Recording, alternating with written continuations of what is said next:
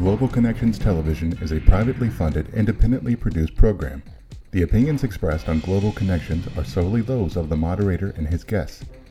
We invite you to go to the website at www.globalconnectionstelevision.com to view previous shows.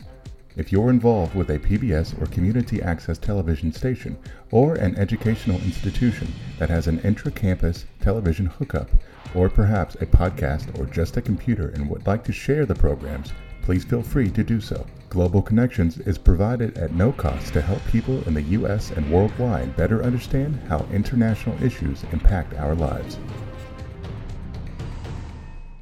Welcome to today's Global Connections program. I'm Bill Miller. What can be done to help nations reduce the possibilities of going to war? My guest today is an expert in this area. Mr. David Swanson is an author, activist, journalist, and radio host. Mr. Swanson is executive director of worldbeyondwar.org, and he is a campaign coordinator for rootsaction.org. David Swanson, welcome to today's Global Connections program. Hi, Bill. Thanks for having me on. David, I appreciate you being with me. We've got a very heavy topic to deal with today. Before we get into that, though, tell us a little bit about your worldbeyondwar.org group. What does it do? What's its main purpose? Oh, this was an organization started up almost 7 years ago now to be global and to go after the whole institution of war. So not to oppose a particular war in a particular country or a particular weapon, but to go after the investment of massive funding by governments around the world in the institution of war, because that's the biggest problem. 3% of just U.S. military funding could end starvation on Earth. It's the diversion of resources that's more deadly than any of the weapons. And so we wanted to organize, as we've done, a global organization run globally to take on this global business of weapons dealing and war making.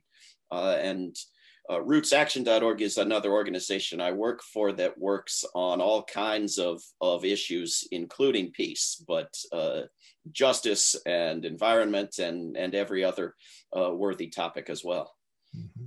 Now, you've written many books, excellent books, and we would encourage people to go to your website to focus in on. You've got so many, but one of them is War is a Lie. What was the thrust of that book? This was meant to be, and to some small extent has become a handbook to be used in recognizing lies about wars more quickly. There's this habit, in particular in the United States, where I'm from, of a large number of people, sometimes even a majority, being all right with or cheering for the initiation of a war, and then telling all the polling companies within a year and a half, this war, which is ongoing, should never have been started. Well, that's too late. And the lies are transparent to begin with, and the lies are about the wrong topic to begin with, right? So they're not just blatantly lying that Iraq has weapons, but having weapons is no excuse for starting a war. The United States itself had all the weapons. So it's always the wrong question answered in the wrong way, and it fools too many people. And so War is a Lie is a guide to types of lies, examples of lies, and how to spot them. Mm-hmm. Today, it seems like most of the foreign policy analysts, I don't care if you're liberal, conservative, whatever, have come to the conclusion that the invasion in Iraq in 2003 was illegal. It was a drastic mistake. It destabilized the Middle East. It made the situation much worse. And many of the problems we're dealing with today came directly from that invasion. What could have been done differently? What could the media have played a better role? The media really rolled over on that one in some cases. And I'm talking about even the mainstream media like New York Times and some of the others, but what could have been done to prevent that? Well, simply don't attack Iraq is the short answer. The Senate held hearings where not a single witness who was opposed to attacking Iraq was permitted to testify. These were chaired by a senator named something like Joe Biden, I believe his name was, some guy like that. And the media was outrageously irresponsible. A tiny fraction of guests on major talk shows and op-ed authors were permitted to have a voice who opposed attacking Iraq. So that the public got the impression from the media that the vast majority of people favored this war, respected this war, thought this war was okay. And you saw dramatic differences in how the U.S. media presented, for example, a speech at the UN by Colin Powell, and how media around the world presented it as laughably implausible in some cases. So yes, the media, among other factors, has much to answer for. It was not fairly covered or justly covered, that's for sure. Well, in discussions, you've laid out that how war is immoral, how it is not beneficial to humans. Obviously, it's easy to start a war; it's hard to stop a war. But how do wars and the Defense Department investments adversely affect individuals, their budgets, and also our planet? We're talking about climate change now. That's really our number one problem, it seems like, according to a lot of scientists and experts. But how do those tie together as far as being endangered by the creation of wars? Well, I think there are twin catastrophes, apocalypses facing us. One of them is nuclear apocalypse. The scientists put their doomsday clock closer to midnight now than it has ever been. We are at far greater risk of nuclear disaster than we have ever been, and it is far less talked about. So we only hear about the other looming apocalypse, which is climate collapse, environmental collapse, and they are closely tied in many, many ways. As a result of U.S. pressure at the last minute, the Kyoto Treaty excluded military pollution from the climate limitations. And that has gone on with these other treaties, the Paris Agreement and so forth. Yet the US military alone, emits more carbon pollution, does more damage to the climate than most countries on Earth. The US military would be, ahead of 3/4 of the countries in a list. And yet it's excluded. And it's excluded from conversation as well, that the militarism by militaries around the globe is a major destroyer of Earth, water, land, all forms of our environment, and is a top potential source of the funding needed for a Green New Deal, for an attempt to halt the damage. And until we're willing to shift, as the US Congress was unwilling months back to shift even 10% of that funding to useful purposes, we will have a hard time creating the sort of Green New Deal that's needed. How much are we spending? How much do the countries of the world spend on their defense budgets and their arms sales, just roughly speaking, per year?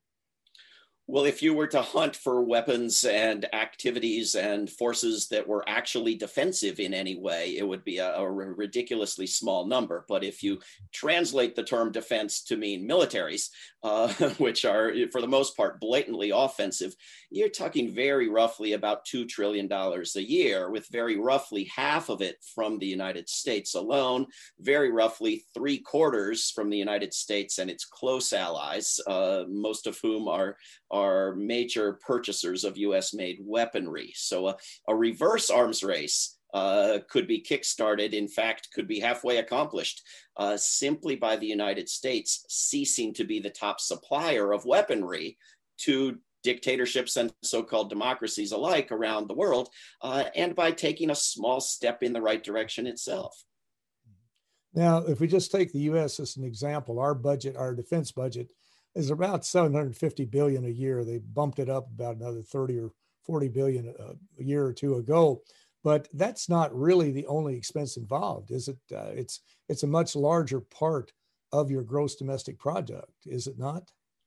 Well, if you look at US government spending on militarism and you include what you mentioned, the Pentagon, which is roughly 740 billion, and the nuclear weapons, which are in the energy department of all things, and all the secret alphabet spy agencies and all the militarism in the State Department and other branches of government, and the debt on past wars and so forth, it's around $1.25 trillion a year, just US military spending. But it is a bigger part of the US economy because, as I said, the United States is the top supplier of weaponry to other countries. That does not mean it's a jobs program. It's an economically beneficial project. In fact, military spending eliminates jobs. It's very hard for people to grasp because all their friends have jobs in the military. But if you spent those same dollars on education or green energy or infrastructure, you would have more jobs for more people and better paying in most cases. Yes, the economists, liberals and conservatives alike have said that if you put $1 in the Defense Department as opposed to an infrastructure project or whatever, you will get more bounce for your buck in the infrastructure project. You mentioned jobs, or the Defense Department jobs as being a jobs program. Seems like that the vast majority of the members of Congress, and I include just about everybody in there, look upon their bases in their states. They look upon their any type of revenue generated from the military as a jobs program that they really assiduously try to protect. It seems like that nobody wants to shut down anything. I can give you numerous examples, and you know a bunch. But I was just thinking about Congressman John Boehner, a classic example. When he was Speaker of the House years ago, there was I think it was a tank production line in his district. And the military, the Army said, we don't want tanks. We're not in the tank age anymore. And he said, we're going to build tanks. I'm not having whatever 4,000 or 5,000 people of my constituents laid off. Is that the general philosophy? This has been a widespread problem for decades, is a likely explanation of the latest military bill funding more F-35 fighter planes than asked for and so forth. I mean, that constructing weapons in little bits and pieces across dozens of congressional districts, as well as funding congressional campaigns. These have been sources of corruption for many, many years. I think what's changed is the respectability of it, so that you have Congress members not denying it, but openly, shamelessly pronouncing it a jobs program, falsely, if you ask the economists. And I think this is in part because the weapons dealers are funding so many so-called think tanks. You look at everybody writing about the need to confront China and the need to confront Iran and so forth, and look at the think tanks they come from and where all that money's coming from. And it's coming from weapons contractors and in many cases, foreign dictatorships that are huge weapons purchasers. So the corruption has grown, but this system of dangling jobs before Congress members is nothing new. Right. We've all read about Dwight David Eisenhower, who was president from 1952 to 1960. And of course, he was an iconic figure, a military figure in World War II. And in one of his last speeches, he warned against the military-industrial complex. What exactly did he mean by that, and how influential is it today in developing the defense budgets and the allocations in the various states? Well, it was arguably very influential even in his day, even on his actions, even on other sections of that same speech. But he was absolutely right, maybe more right than he could have imagined or feared, in warning against the influence, the power of companies controlling, over half of U.S. discretionary spending. Over half of the money Congress decides what to do with every year now goes to the military, to these major weapons companies that fund congressional campaigns, fund think tanks, fund media outlets, and he warned that the influence would be corrupting and would be all pervasive, would be insidious, and I doubt he feared how severe it has become today. But it is ubiquitous. It is overwhelming. The idea of ending war is beyond the imagination of most people in a way that it wasn't 100 years ago. Well, you're watching Global Connections Television, which is a privately funded, independently produced program. The opinions expressed on Global Connections are solely those of the moderator and his guests. We'd invite our viewers to go to our website at www.globalconnectionstelevision.com to view previous programs. Also, if you're involved with a PBS or community access television station, or perhaps an educational institution that has an intra-campus television hookup, or you just have a computer, you have a website, you like our shows, and you would like to share them, please feel free to do so. Global Connections Television is provided at no cost as a public service to help us better understand international issues and how they impact our lives. Today, we're taking a look at the whole issue of war. There are few things are as important as wars between and amongst peoples. And my guest is an expert on dealing with this issue. My guest today is Mr. David Swanson. David Swanson is an author, activist, journalist, and radio host. He's also executive director of worldbeyondwar.org and campaign coordinator for rootsaction.org. David, we're talking about the Pentagon, and we're talking about the situation where it's so easy to get into a war, very difficult to get out of one. As we think back to some hands-on examples, I guess, I think of the Korean conflict from 1953 or 1950 to 1953. How could that have been avoided? Would it have been possible to do it given the Cold War that was raging at that time, given that there was so much mistrust, especially between the sort of the Western Bloc and the Eastern Bloc, but with the old Soviet Union? Well, was it necessary to install a brutal dictatorship in South Korea? Was it necessary to divide a country in half? Was it necessary to create a Cold War? Was it necessary to destroy North Korea to the extent that it was destroyed, to the extent that the North Korean government very easily uses of U.S.-led horrors to generate hostility to this day?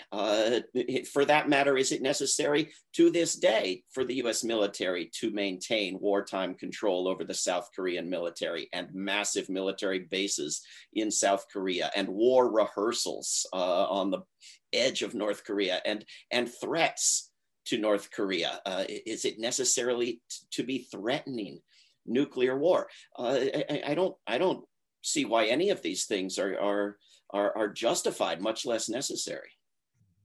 So one way to defuse the tension between the North Koreans and the United States, or North Korea, Kim Jong-un and the U.S., would be to stop military exercises, to stop threatening one another, try to move towards some form of at least communication.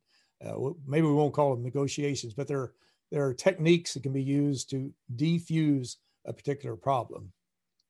Right. When you are imposing very arguably illegal, certainly very harmful sanctions on a whole people, when you are threatening, when you are engaging in war rehearsals, when you are stationing bases and weapons and missiles on a border and using this country as a means of generating more military spending in yours, to suggest that there's nothing that can be done, it's just an age-old problem, is absurd. The North Koreans and the United States arguably largely complied with an agreement back in the 1990s, and it was undone principally by the United States. There is no reason that the United States cannot allow the people of Korea to take steps toward peace and unification, and can get out of a part of the world where it's causing more harm than good. What do you do, just play devil's advocate, what do you do with a situation like China does not want to see a reunification of the Korean Peninsula?